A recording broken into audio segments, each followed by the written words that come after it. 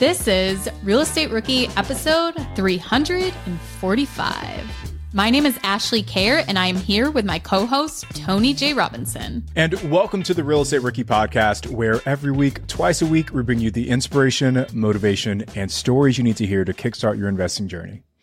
Are current interest rates making you depressed about cash flow? What if it didn't have to be that way? Rent to Retirement has 2.99% seller financing available on turnkey properties. You heard that right. That's a seller financed 2.99% interest rate where the average cash flow is over $900 per month. They also have options where you can put as low as 5% down on multiple investment properties with no PMI. Rent to Retirement is the nation's leading turnkey investment company that understands what it takes to be successful in today's dynamic real estate market. Their reputation speaks for itself with more 5-star reviews than any other company on the BiggerPockets website.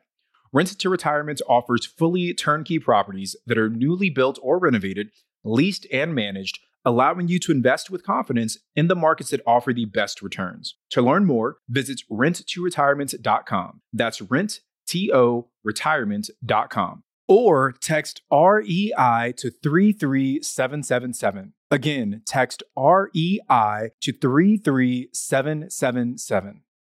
Remember when you had to pay to get a lead's phone number? It was like the dark ages, until Deal Machine made skip tracing a thing of the past. Now, with your Deal Machine plan, you'll get unlimited access to phone numbers and contact information for no extra cost. That's right, get high-quality, reliable information trusted by leading financial institutions, all fully compliant with the federal Do Not Call list. Explore over 150 data points, including age, gender, marital status, occupation, and a ton more. Trust me, this is the data you need for off-market deals. With new filters, people flags, and color-coded phone numbers, lead management just got a ton easier. Ready to step up your investing game? Sign up for a Deal Machine plan today and gain immediate access to this unlimited treasure trove of contact information and phone numbers. Just head to DealMachine.com/BP. Transform your lead generation and deal-making strategies with Deal Machine. Sign up today and start exploring the unlimited possibilities at DealMachine.com/BP. This show is sponsored by Airbnb. Did you know that I turned one of my first homes into an Airbnb? It's true. And it even helped me get the extra income I needed to launch my real estate career. So if you want to try your hand at making even more income with your property, Airbnb is the place to be. Your home might be worth more than you think. Find out how much at airbnb.com/host. Our guest today just took down 69 doors across 12 different properties, all while working a full-time job at his W-2 as a project manager. Now, he got this deal from a real estate meetup and almost had it stolen from him multiple times. But he bought a $6.5 million portfolio with $1 million in built-in equity at a 6% interest rate in 2023. And we're having him back on the show after being on episode 267 before to do a deal deep dive and explore the lessons learned from his first time syndicating. So Andrew Freed, welcome back to the Real Estate Rookie podcast. Thank you, Tony. I really appreciate being back. I'm very excited to tell this tale. It's a tale of a lot of ups and downs, so it should be very exciting. Yeah, Andrew, before we even get into all the nitty-gritty of this deal, what was your favorite part about it? What did you love about it? I loved that it was actually a deal. Like how many people give you properties out there all the time and they say it's a deal, but is it actually a deal? Does it actually cash flow where it needs to be? And this particular deal, we got this under contract around $80,000 a unit when units traded in the area for around $100,000 to $120,000. So that was the best part about the deal. But the even juicier part was doing our due diligence and coming to realize how good the deal actually was. What do you think the worst part was? The worst part by far was the capital raise. I mean, this is my first capital raise to begin with, right? So it was already challenging. Additionally, trying to challenge during a quote unquote recession, right? Where people kind of want to hoard their money. It was very challenging, indeed. And we'll get into the challenges later, and it almost blew up the deal, but we ended up kind of figuring it out. So, okay. Well, I'm very curious to learn more. And thank you so much for coming on to talk about your syndication. I don't think we've really had a lot of guests that are able to come on as rookie investors that share in a syndication deal that they've done. So let's start off. What kind of property is it? So this was actually a portfolio of properties. They were 12 properties ranging from 4 to 8 units in a city called New Bedford, Massachusetts, which is a little south of Boston. And for this particular deal, we actually found it through a direct mailer. Well, I actually didn't find it. Somebody who I befriended and eventually mastermind with at a meetup brought the deal to me because I kind of presented myself as the multifamily expert in my area, and I built a network, and people knew I was in that sort of asset class. And that's exactly why I got involved in the deal, was primarily the capital raise. Did you partner with this person then? They stayed in the deal with you? That's exactly correct. So they found the deal. They negotiated it, and they brought me in during the due diligence phase where they knew they couldn't raise it. This was their first deal. And I kind of branded myself as the multifamily expert in the area. I host a meetup. I actively own around 30 units in the area. So as a result, and this particular asset class, I already perform this asset class. It's small multi ranging from 4 to 8 units, all 12 properties, right? So I already had this asset class. It's just more of it, right? So I felt confident in my ability to perform on an asset management standpoint as well. But yeah, I was primarily brought in to kind of bring the capital. I'm curious as to your partner. You said they source it from direct mail. What were they targeting? Like, were they trying to go after a big apartment complex, or is just because they went after one of this person's properties and then they ended up saying, oh, we actually have 12. If they didn't have, the way to fund it yet and needed a partner, what was their kind of marketing target? That's a great question. I mean, I think their goal was to take down bigger deals, but I don't think they had the resources to do it, right? But they also had the network.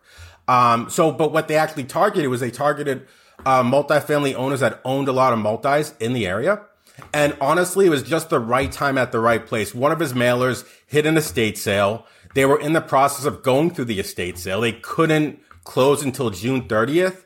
And we actually scooped it up, or essentially got it under contract before they could actually sell it, right? So it wasn't on market at all. You actually got it before it was even on market. Oh, that's awesome. Yeah, that's exactly correct. We did get that, but we didn't really have it under contract during a lot of the due diligence, which ended up biting us in the butt.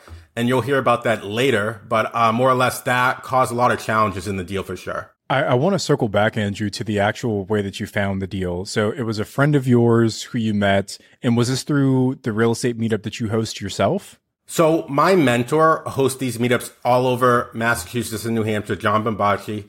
He actually hosted a meetup in Lowell prior to me hosting my meetup, and I met him there. So I met at somebody else's meetup. Gotcha. We stayed connected throughout the years, and we actually were like part of a mastermind, a real estate mastermind at one point. And that's why I learned about a lot of this stuff, is because I'm hearing his deals on a daily basis. He's hearing my deals on a daily basis. And I actually partnered with him on another 6 unit as well, right? So that's kind of why I was in the end, but more or less, he saw what I was doing on a daily basis, and that's why he thought I could perform.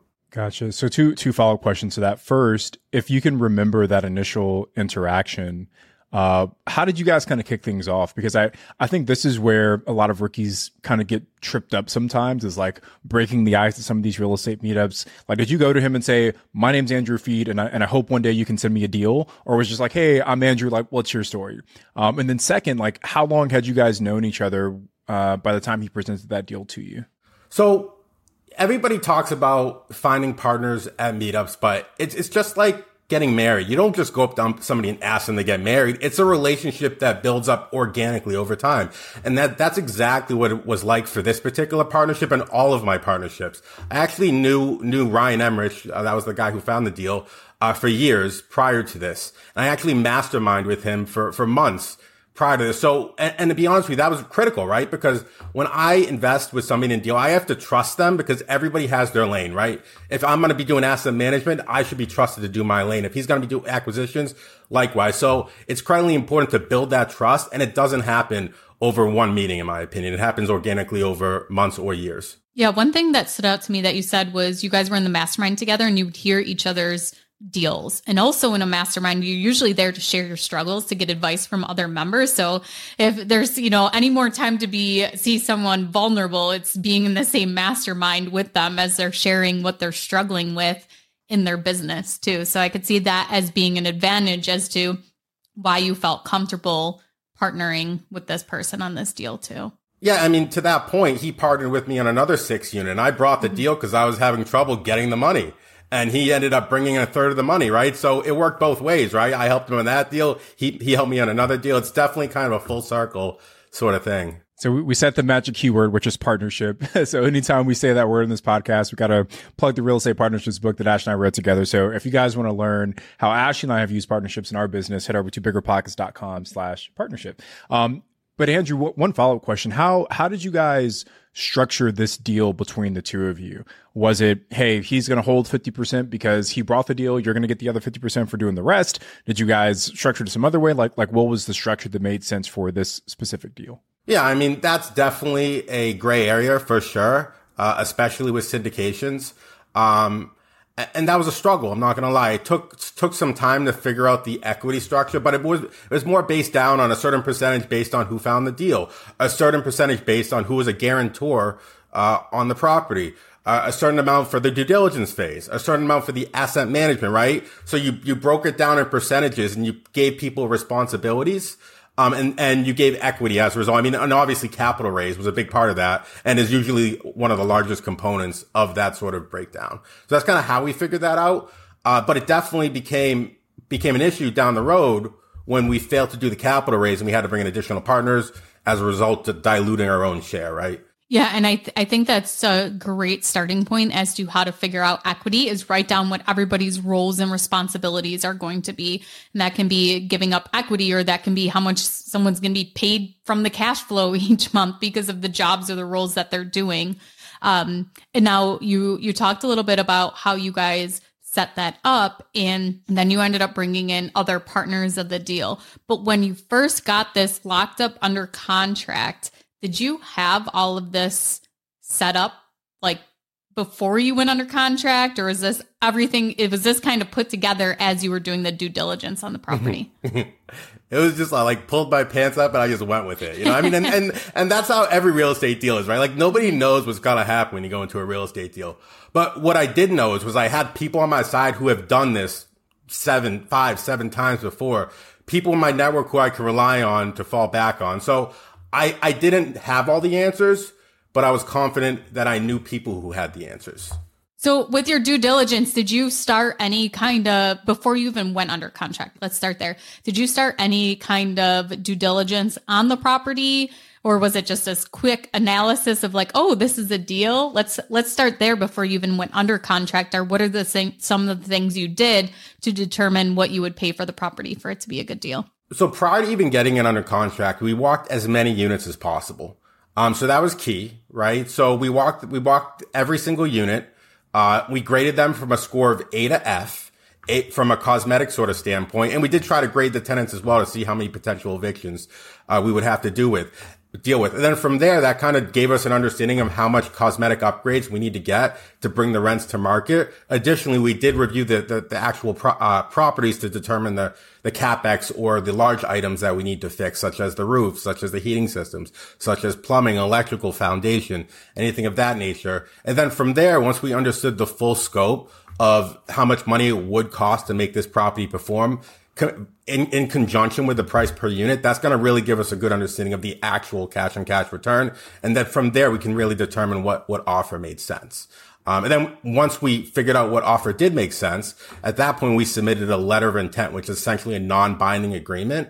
But more or less, that was just our intent to buy the property. And then from there, that's when we kind of started the due diligence process of, 45 to 60 days of verifying income, walking every single unit, looking at tax returns, talking with lenders, just all the due diligence associated with kind of ensuring that this property is what the seller says it is. So let's break that down. What you kind of just briefly went through some of the things you did. Was there anything that you weren't able to get from the seller that you were there lease agreements in place for everyone? Do they actually have accurate tax returns? I mean, I've seen some, landlords' profit and loss statements where they, have very minimal expense out of there, or they have so much expense out of there.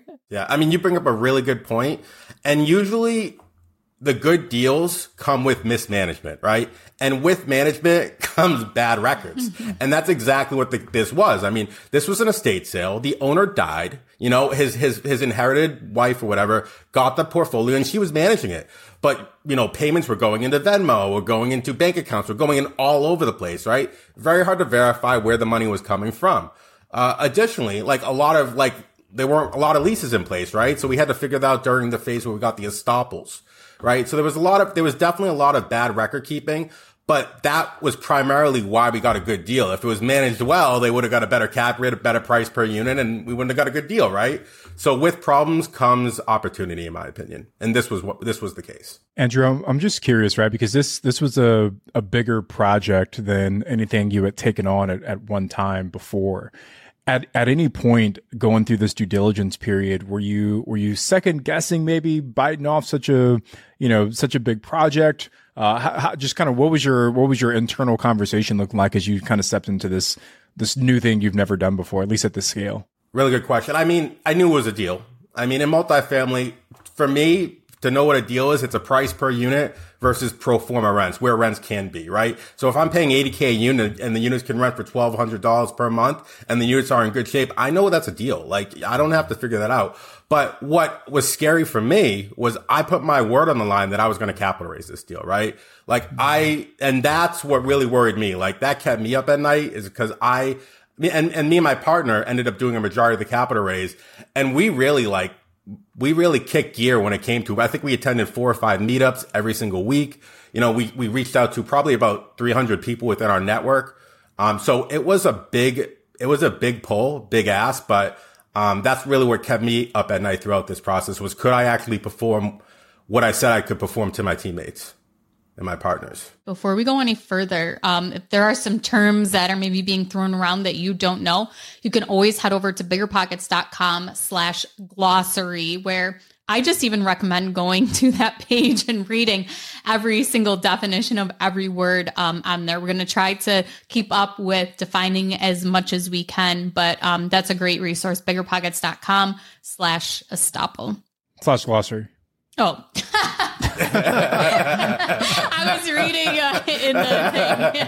Well, that was the one that we wanted to know. You can go to biggerpockets.com/glossary.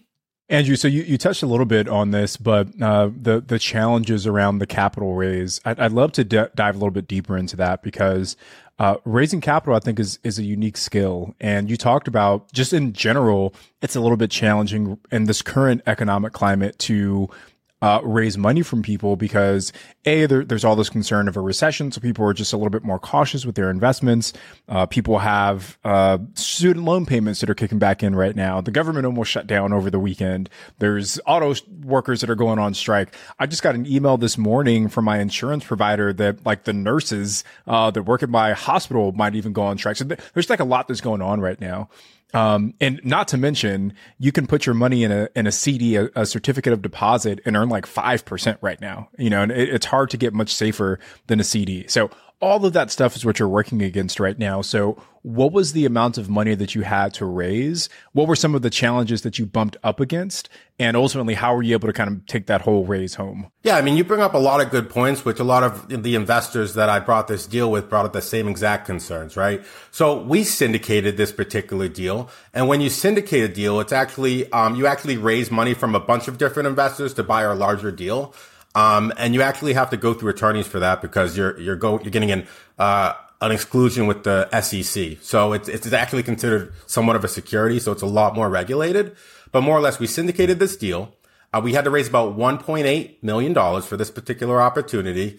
And for this particular deal, we offered a 7% preferred return and then a 70-30 split. So everything after the 7% we provided to our investors, we split the profits 70%, 30%, 70% to our investors, 30% to us. And that's the cash flow. That's any refinance money we get. That's the disposition or the sale, which in syndications and larger deals, a lot of the payout, a lot of the money is in the refinance and the sale, when you suck up that forced appreciation that you created through kind of raising rents. So that's kind of the deal and how much money we had to raise for the opportunity. What were some of the challenges you saw as a first-time syndicator going out into the marketplace to raise that money? You said you talked to over 300 people. I guess just maybe walk us through what that journey was like and some of those roadblocks you bumped up against. So I think the first lesson I learned was talk to other people doing what you want to do, right? So the first thing I did was I talked to other capital raisers. I asked, like, what do you do to raise capital? And one really good tip that I got was make a list of everybody you think might invest, right? And reach out to 3 people a day. And by the end of a month, you'd reach out to 100 people. So during the entire due diligence process, prior to us even kind of having it under agreement and kind of going through the lender, I was reaching out to potential investors, probably months in advance. So by the time we were actually ready to kind of get this under contract and to seek lending opportunities, I already spoke to over 200 people. Oh, wow. So you've set up almost like your database of clients, your CRM of not even clients, but people who have that interest in building that. And Tony, I know that you are in the process of your first capital raise for a syndication. How is that going? And is it what you expected so far? Yeah, so this is actually our second time filing for like the PPM, all the syndication paperwork. So we did it last year initially with a hotel here in Southern California, and we had to raise, I think, $5 million, and we got to like $3 million, and we just like, it was so hard to get that last $2 million, and then another buyer ended up coming in like all cash, and we lost out on the deal.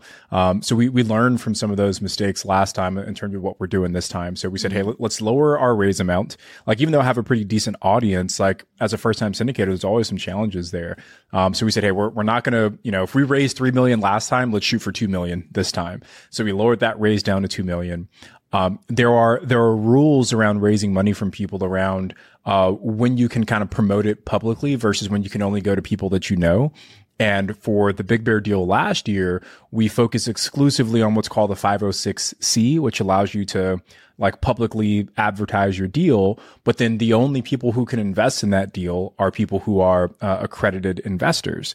And, maybe just naturally me being a host for the Rookie Podcast, a lot of people maybe have capital, but don't quite check the boxes of being an accredited investor. Can you just explain real quick what the requirement is for that? Yeah. So great call out. So an accredited investor, you either have to have $1 million net worth or make, I think $200,000 per year if you're single, and then $300,000 per year if you're married. There's some other ways you can get around it as well, but those are typically the 2 boxes that people check. So what we did for this new raise we're working on right now, so we're developing a campsite filled with geodesic domes in West Virginia, and it's a $2 million raise. Actually, it's like 1.9 is what we need. So we're lowering that mark for us. We started off as what's called the 506B, which allows you to accept up to 35 non-accredited investors, but you can't publicly advertise for it. So we went to all the folks we knew first on the 506B, got the people in who were interested in that deal, and now we're turning the switch to a 506C, and now we're going to be raising money from everyone publicly. So it's been a different process this time around because we know what to expect, and we're going much heavier into the marketing this time than what we did before. We've got emails going out. We've got social posts is going to be going out next week. We're doing a weekly webinar pretty much every week until we get the money raised. We've got people on our team now that are focused on following up. So raising money, especially in this environment, is a challenge, but when you kind of set the right foundation, it definitely becomes a little bit easier. And if you guys go to robinsoncapital.co, we have the deal listed there. So if you guys want to see like my investor deck, kind of how we're presenting the deal to people, just go to robinsoncapital.co. You guys can see it all. And I always go and look at other investors too, their pitch decks like Bar Down Investment and AJ Osborne, because it's so interesting to see how they analyze a deal. So Andrew, what did it look like for you to kind of put all of this information together to present to your investors? And was it actually you that did all of this? Well, first of all, Tony, that's a really cool strategy, switching from a 506B to a 506C. I like that. Mm-hmm. Yeah, that's a really good question. That's why it's really important to have a team. There were 4 of us. Everybody had their strengths, and the strengths counteracted other people's weaknesses. So me and another person, the person who filed the deal, primarily did a lot of the administrative type items, including building the slide deck, which we actually, we took Brandon Turner's as a template. And we hired somebody on Fiverr, right? And we just essentially kind of revamped Brandon Turner's thing to kind of match our deal. Mm-hmm. Because I mean, Brandon Turner's a fantastic capital raiser. Why recreate the wheel, right? Yeah, So, and that was another lesson I learned throughout the process of this is the power of virtual assistants. Like, you can literally just hire somebody for $200 to create, an amazing slide deck that can raise you millions of dollars. It's really cool. But, and then I think you brought up a really good point, and I think, Tony, you touched upon it, is like the power of a CRM. Like, I was operating this manually in a Google Excel, one by one, highlighting people, right? And then now, like, me and my partner are raising on a 32 unit property. We got a CRM going and we got everybody in there in one foul swoop. We can shoot everybody an email. And I think we raised like $600K in one weekend just by utilizing the power of a CRM. So, that was a big lesson learned is like, stop doing things manually, like leverage VAs, leverage technology, like leverage CRMs, to kind of, fill the gap. So one follow-up question to that, Andrew, because you said you raised $600,000 in one weekend. Obviously, you're able to eventually get to the 1.9 million for this deal. Where are these people coming from? Because I think there's a limiting belief from a lot of new investors that they maybe don't have the ability to raise capital. Maybe for some people it is true, right? Maybe they truly don't have the network right now. But what steps did you take to start building out this network so that you could go to these people and ask for, $50,000, $100,000, $250,000 to fund your deals? Consistent daily action, posting on Facebook every single day, what deals I'm doing, what I have going on, what's closing, like starting a meetup, being a subject matter expert. I've been doing that for over 3 years, becoming an investor focused agent. All of my clients are investors, right? Like that's a great lead source also. So just like building a network methodically through daily consistently over 2 to 3 years kind of built that network. I mean, to your point, Tony, like I wouldn't give money to somebody who's never done a real estate deal before, who's doing their first syndication. They have zero proven history, but the key is building credibility and showing people you can actually do what you say you're going to do. And there's many ways to do that, but I use kind of social media, meetup, kind of showing what I do on a daily basis to kind of build that credibility. Okay, so let's move on to the bank financing piece of it. So you're raising part of the down payment, what you need to actually close on the deal. What about the bank financing? Did you negotiate any of that? How was this different from you going to the bank and buying a 4-unit? Great question. And I think this goes back to it's all about who you know, right? Like my mentor has done 6 or 7 of these types of syndications before. He has all the contacts. He has the attorneys. He has the brokers. He has the banks, right? So rather than recreating the wheel, I gave him a call. I said, do you recommend any brokers I should go with, right? So he gave me a fantastic broker. And to your point, whenever you're going for commercial property, you always want to try to negotiate better terms. And a couple of terms that I always try to negotiate is an interest-only period. For this particular opportunity, we got a 2-year interest-only period. I try to negotiate construction money. For this deal, I think we got a $300K line of credit on top of our $250K seller credit, equaling around a $550,000 amount for repair or CapEx to kind of bring the portfolio to stabilization. And we got a 5.65 interest rate. And we got a 30-year amortization. And that's another thing. You always want to negotiate the highest amortization schedule you can, which is going to increase your cash flow. I mean, I'd take a 100-year amortization schedule if I could, for sure. So a couple of things just to break down there really quickly, because you threw out some terms. I want to make sure that we're defining these from people. So first, you said that you got 2 years of interest only. What exactly does that mean, and why is that beneficial to you as the buyer? So 2 years interest only means that we're only paying interest on the loan and we're not paying principal, right? So what that means is for the first 2 years, that additional money we did pay towards principal, we can utilize that as additional cash flow. We can utilize that to enhance the portfolio and create forced appreciation. We can utilize that to enhance our business plan.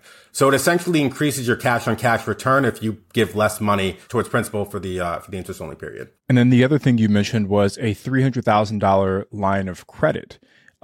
Just walk through, I guess, how you were able to negotiate that, what those funds could be used for, and how it kind of played a role in your business plan. So when you go for commercial products, you can ask for a construction portion or construction loan. And that's exactly what we presented to this organization or the bank. We said, hey, we're getting the deal for this price. We want, $500,000 to do these enhances, these cosmetic upgrades, these roof repairs, these electrical upgrades. And once we're done, then we're going to be able to rent it for this and the portfolio is worth this amount, right? So when you go to the bank for construction money, a lot of times they do two type of appraisals. They do a before and after. But that's critical because if you have to bring less money to the deal, if the bank can fund 75% of the construction money, that's only going to enhance your cash on cash returns. And then the last thing you mentioned was a 30-year AM or amortization period. Just define what that is and also kind of what the benefit to you as the buyer is. Yeah. So, an amortization schedule is more or less how long is it going to take to pay off a loan? It could be 20, it could be 5, 10, 15, 20, 25, 30. If you buy a business, I think a lot of amortization schedules are 5, 10, or 15 years, which makes it really hard to cash flow if you're paying at that such a high rate. But for real estate, what makes real estate so magical is they have a very long amortization schedule, allowing you to really maximize the cash flow. So for these larger deals, you want to get the longest amortization schedule, meaning your monthly payments going to be the lowest, so the additional money can be used to enhance the property and enhance the cash flow. And then the last thing you mentioned, Andrew, was a 5.65% interest rate, which is insane. I just refinanced a property over the summer at like an 8.7. So we're talking like a 3-point difference, which is a big spread when you talk about cash flow. So I'm just curious, man, like, because you also talked about like presenting this deal to the bank. Was this a large national bank? Was it a small kind of local regional bank? Who was this bank? How did you end up negotiating with them? And how did you get such a good interest rate? All really good questions. The best banks for real estate loans are small local credit unions and banks. And that's exactly who we went with. We went with a small local bank called Eastern Bank.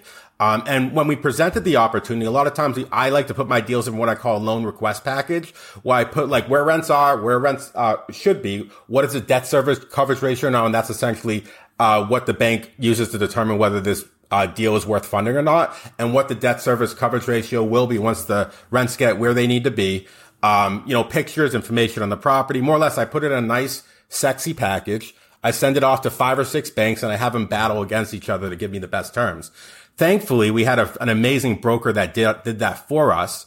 And just going back to your point, Tony, I think we locked up the bank maybe in May. We closed in August, so we locked it up maybe in May. But that's why it's really important to work with banks and organizations you trust, right? Because with banks, they can change the terms last minute. But this particular bank kept the rate locked in, I believe, for 90 days when we got our term sheet. And they honored that. Right? So by August, to your point, I think rates were in the 6s or the 7s, and it would have absolutely killed the deal. But the bank honored the term sheet that they provided 90 days before, which allowed such great terms. Andrew, you had talked about in the beginning how when you divvied up the equity piece, you talked about someone being a guarantor for the loan. Can you maybe explain a little bit more what that means and why you should get a piece of equity for that responsibility? Great point. So this was recourse debt, meaning that just like when you get a primary residence, you have to sign your name on that. So if anything happens, the banks can come after you for that money. That's exactly the case with this larger property. So all of the partners, all of the initial GPs were guarantors, on this loan, meaning we're personally responsible if anything goes bad. It's recourse debt, right? Versus non-recourse debt, which the deal maker's name isn't on the loan. Right? But the downside to going with non-recourse debt is you get worse terms, right? So I believe we in this particular deal, we decided to go with recourse debt to make the deal better because we knew it was a great deal to begin with. Remember when you had to pay to get a lead's phone number? It was like the dark ages until Deal Machine made skip tracing a thing of the past. Now, with your Deal Machine plan, you'll get unlimited access to phone numbers and contact information for no extra cost. That's right. Get high quality, reliable information trusted by leading financial institutions, all fully compliant with the federal Do Not Call list. Explore over 150 data points, including age, gender, marital status, occupation, and a ton more. Trust me, this is the data you need for off-market deals. With new filters, people flags, and color-coded phone numbers, lead management just got a ton easier. Ready to step up your investing game? Sign up for a Deal Machine plan today and gain immediate access to this unlimited treasure trove of contact information and phone numbers. Just head to DealMachine.com/BP. Transform your lead generation and deal-making strategies with Deal Machine. Sign up today and start exploring the unlimited possibilities at DealMachine.com/BP. Rookies, 2024 is the year to start protecting your rental properties with an LLC. But you don't have to do all the paperwork and filing yourself. Corporate Direct is your professional and affordable option for getting your LLC done right. They handle the state filings, draft your operating agreement, and act as your registered agent. They'll even help you comply with the Corporate Transparency Act, a new federal disclosure law affecting every real estate investor. Corporate Direct is a family business founded by attorney, author, and rich dad advisor Garrett Sutton over 35 years ago. Now, his son Ted is a licensed attorney working with him. Together, they've helped thousands of real estate investors form and maintain their LLCs and protect their assets. If you're trying to build a real estate portfolio, do not skip the LLC. Head over to corporatedirect.com/biggerpockets to schedule a free 15-minute consultation with an incorporating specialist. Mention Real Estate Rookie and get a $100 discount on your formation. That's corporatedirect.com/biggerpockets.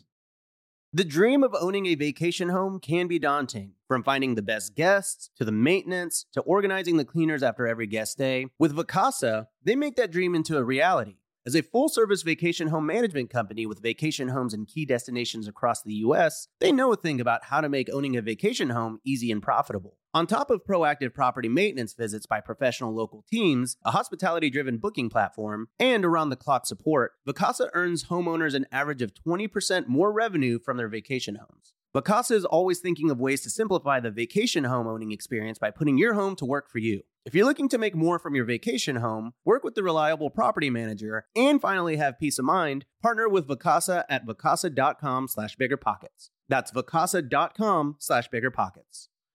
Hiring? Your search is over. Really, there's no need to search. Match instead with Indeed. Indeed is your matching and hiring platform with over 350 million global monthly visitors and a matching engine that helps you find quality candidates super fast. Ditch the busy work. Use Indeed for scheduling, screening, and messaging to hire top talent faster. Speaking of top talent, 93% of employers agree Indeed delivers the highest quality matches compared to other job sites. But why do I love Indeed? Because I'm busy and scrolling through 300 resumes is not helping my business grow. It's actually making it slow. With Indeed, I can hire faster and know I'm getting someone who can do the job. And listeners of this show will get a $75 sponsored job credit to post your jobs with more visibility at Indeed.com/rookie. Just go to Indeed.com/rookie right now and support our show by saying you heard about Indeed on this podcast. Terms and conditions apply. Indeed.com/rookie. Need to hire? You need Indeed.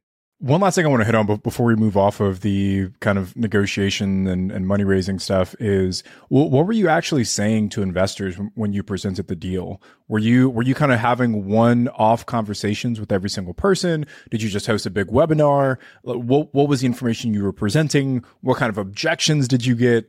Just walk us through what the actual conversations looked like. It's really, like I said, really good to have a mentor because he already had a template in place on kind of what he did that was successful on what I should do. So we did host a live webinar going over the deal, the slide deck, answering investor questions, recording it, sending it out to investors. So we absolutely did do that. When I did my initial capital raise, I reached out to people and I just asked, are you interested in real estate? I just had an initial question. If they are, I'm like, do you want to, I have this deal, happy to jump on a call if you want to chat. Like nothing, no pressure, right? But to your point, sometimes when you ask people for money, they take a negative connotation with that, right? So it did turn some people off to me asking to be part of this deal. In my opinion, I'm presenting a great opportunity, which not many people have the ability to be a part of if you're not investing in real estate.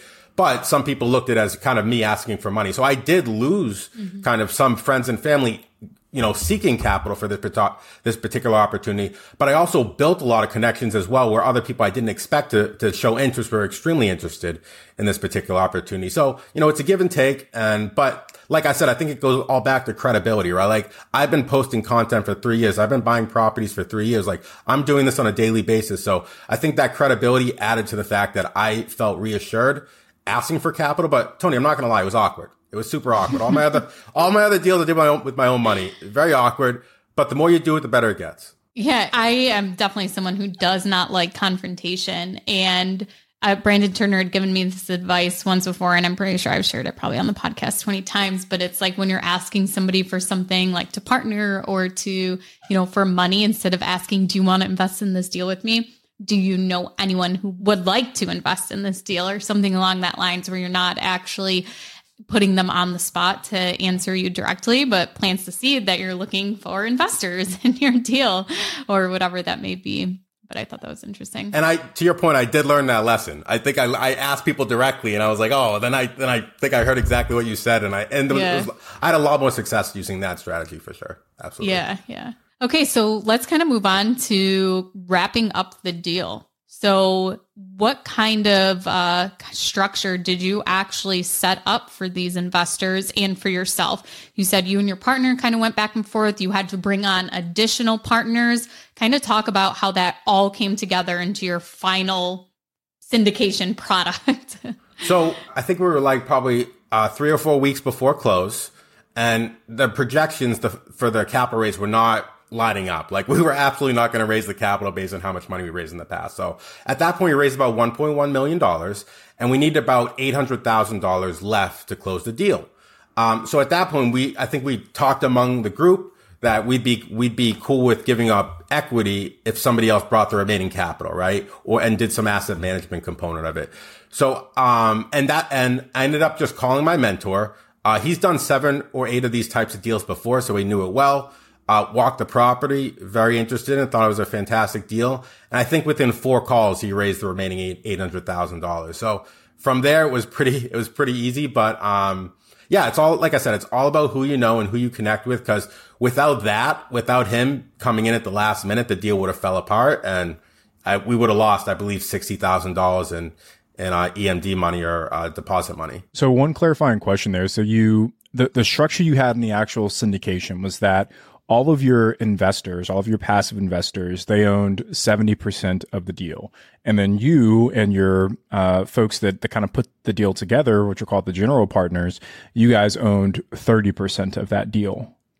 Of that 30%, how did you guys structure it between you, the guy that found the deal, your mentor that kind of finished everything off, and if there were any other folks involved in the general partnership? So just want to clarify, it's 30% of the upside, right? So if the deal makes no money, the GPs, they make no money. Exactly. Yes. So the way we structured it, I believe we gave, I think, 40% of the equity to the capital raise prior to bringing in my mentor. And we split the rest between being a guarantor, between the due diligence, between the deal finding, between asset management, who was going to take a larger component of responsibility once the project closed. And that's kind of how we divvied it up.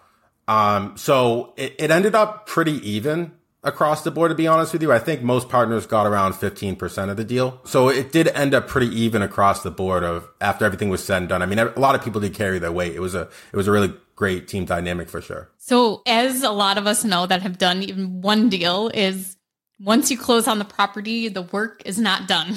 There is a lot to do, whether it's getting new tenants in place, whether it's signing a new lease agreement, or it's getting repairs done.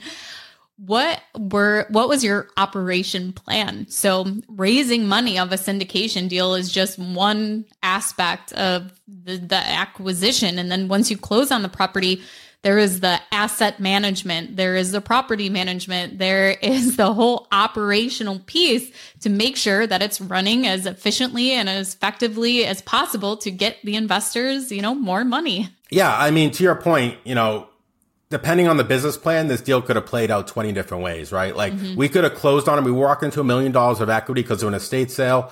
I think they valued it about $1 million higher. So we could have just sold the whole thing off and scoop up that mill, right? Or we could go throughout the whole portfolio. I think average rent across the board was $700, where market now is around $1,200. So we could have got all the units to market and then held the thing for 10 years. That's another strategy we could have taken.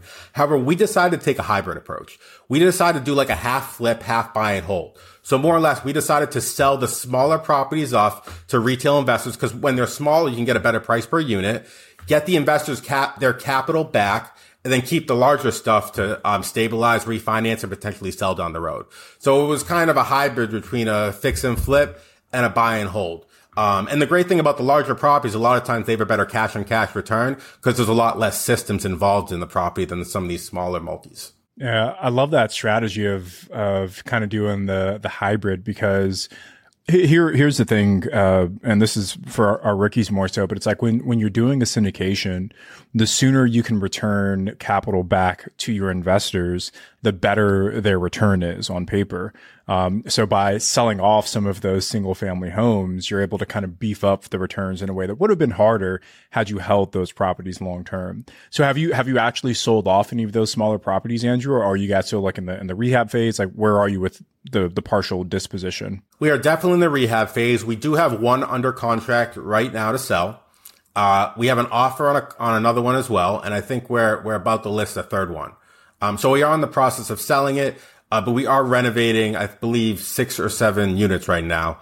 And we are dealing with a couple of evictions. So we're still in the process of kind of cleaning up the properties to get them ready to sell, because, as you know, like, when you sell properties, you put them in the MLS, you want to get rid of the problems first before you sell it, so you get the max price per unit. If I put a property in the MLS with an eviction, like, I'm obviously going to take a hit on the price, right? So I'd rather just deal with that pain initially. Andrew, were there any restrictions, given that you bought this as a portfolio, on whether or not you could sell those properties immediately, or was it just like as soon as you owned them, it was free range for you? So that was a big landmine that I avoided because I asked the right question to the right people, right? Like, I knew somebody else, my mentor has done this type of deal multiple times before, and I asked him about that, and he told me to negotiate a partial release clause in the loan. So when we were actually talking with the bank, we negotiated a partial release clause, meaning we have the ability to sell the properties off one by one while keeping the loan and paying back principal. Most commercial loans, it's all or nothing. You pay the whole thing off or you pay nothing off. So it would have been extremely challenging to sell the property while keeping the same income we needed, or they call it the debt service coverage ratio, to keep the loan, right? So you bring up a really good point, and that was a huge landmine that we avoided. Andrew, so this is something new for me. I haven't heard of this before. So yeah, so just to kind of zoom out a little bit. So the two options when you, I guess, have like a portfolio loan are either A, you keep the whole thing, or B, you sell the whole thing. But what you're saying is that the bank gave you the option to sell off individual properties within that portfolio. But as you sold those properties, would it be applied to the overall loans? Like, your loan balance would be reduced by that amount? Or was Correct. It like, okay.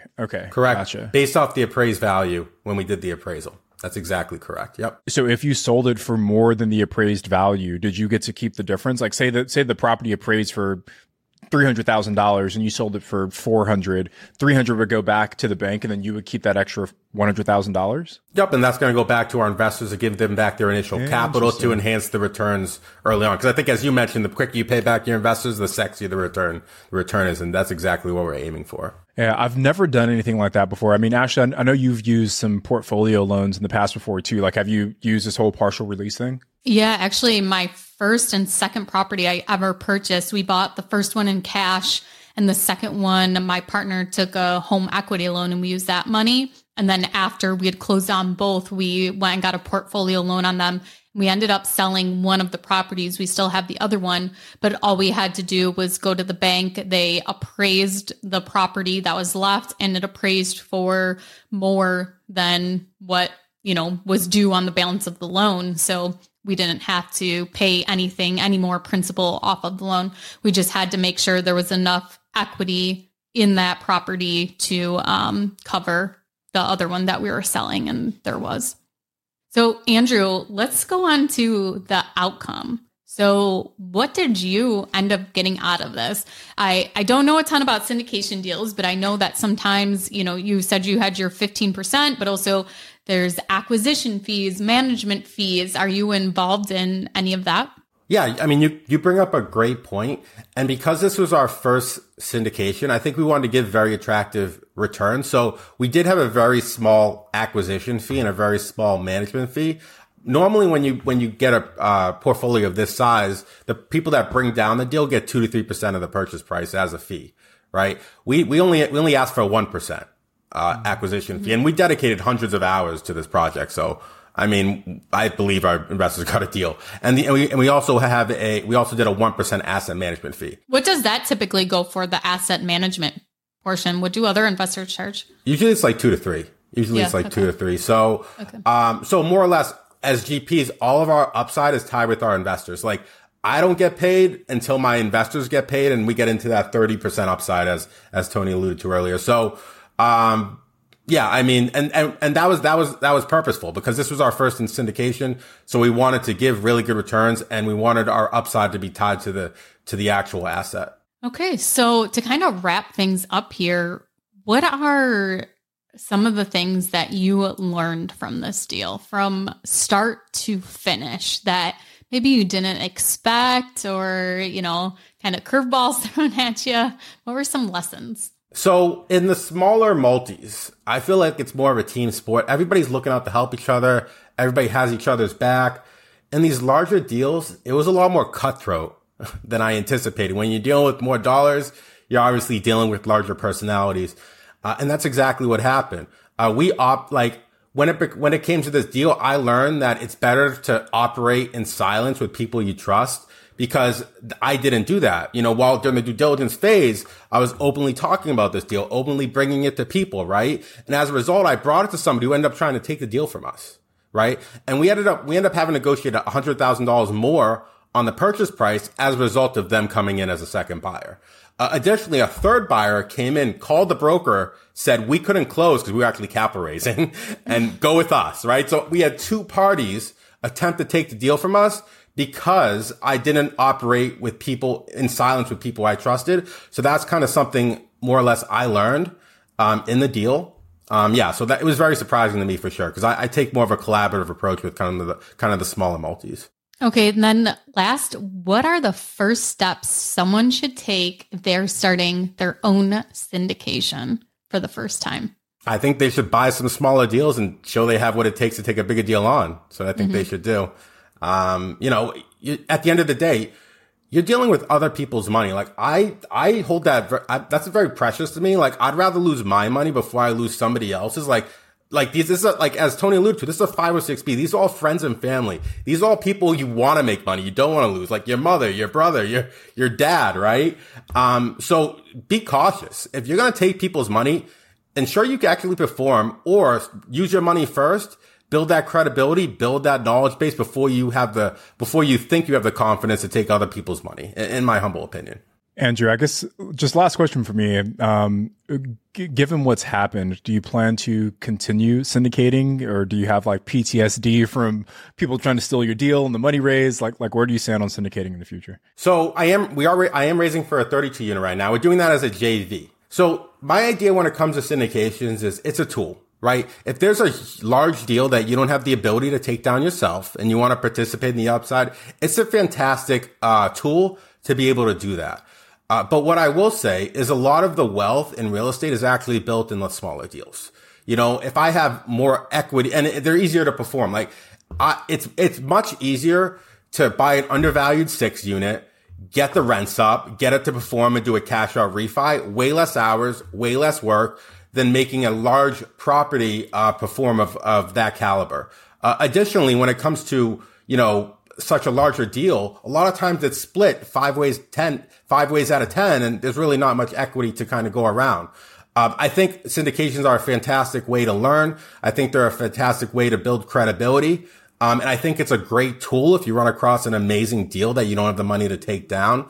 However, I do believe the easier path to building wealth is, and at least for multifamily, is some of these kind of smaller multis in my opinion. So that being said, why did you decide to do your second syndication deal? It was a fantastic deal that was too large. I could too large to take down myself. Good answer. We did structure that one as a JV this go around. Can you explain real quick what a JV is? Absolutely. So a joint venture is when everybody in the deal is actively participating in the deal, right? As opposed to a syndication when you have passive investors. And once suddenly some investor becomes passive, meaning they do nothing besides sit back and collect a paycheck, that becomes a security, and that has the SEC all over it, and that becomes a huge liability risk, right? So be careful when you're going in deals to take money from other people and have them in a passive role. try to incorporate some sort of active ability for them if you're trying to take their money for some sort of deal, in my opinion. Yeah, the last thing you want is to not follow the rules when it comes to syndications. A great resource is mine and Tony's friend, Bethany LaFlamme. She actually hosts a free webinar every Wednesday. She's an SEC attorney, and you can go and ask her all sorts of questions on this free webinar she does on Wednesdays. You can go to bethanylaflamme.com, and there'll be more information on there about that. So Andrew, thank you so much for coming on today to share your first syndication deal and your second. We really appreciate you coming on here and sharing that with us. Can you let everyone know where they can reach out to you and find out some more information about you? Absolutely. So you can find me on Instagram at Investor Freed, and you can find me on Facebook and LinkedIn at Andrew Freed. Multifamily investor in the Worcester area. So if you're ever looking for multis, definitely give me a shout. Okay, awesome. Thank you so much.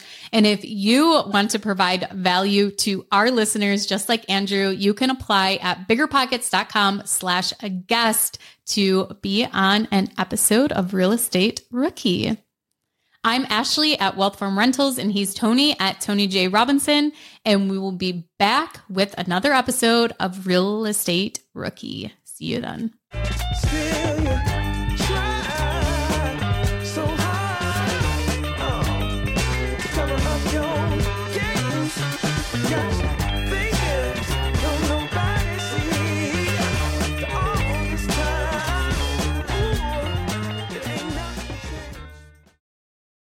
The market is changing and finding your way can be tricky. Rates shift, headlines swirl, but your goal hasn't changed. You want financial freedom. And the best investors know it's not about timing the market, it's about time in the market. If you're ready to get into the real estate investing game or take your game to the next level, finding an investor-friendly agent is your next step. With BiggerPockets Agent Finder, you can find the right agent in minutes. Just head to biggerpockets.com/deals. Enter a few details about what and where you want to buy, and boom, instantly match with an investor-friendly agent who fits the bill. These local market experts can help you navigate the neighborhoods, analyze the numbers, and take action with confidence once and for all. There's free resources only available at biggerpockets.com/deals. Get an agent, get the deal, and get closer to financial freedom at biggerpockets.com/deals. That's biggerpockets.com/deals to find your investor-friendly agent today. The content of this podcast is for informational purposes only. Past performance is not indicative of future results, and all host and participant opinions are their own. Investment in any asset, real estate included, involves risk. Use your best judgment and consult with qualified advisors before investing. Only risk capital you can afford to lose. BiggerPockets LLC disclaims all liability for direct, indirect, consequential, or other damages arising from reliance upon information presented in this podcast.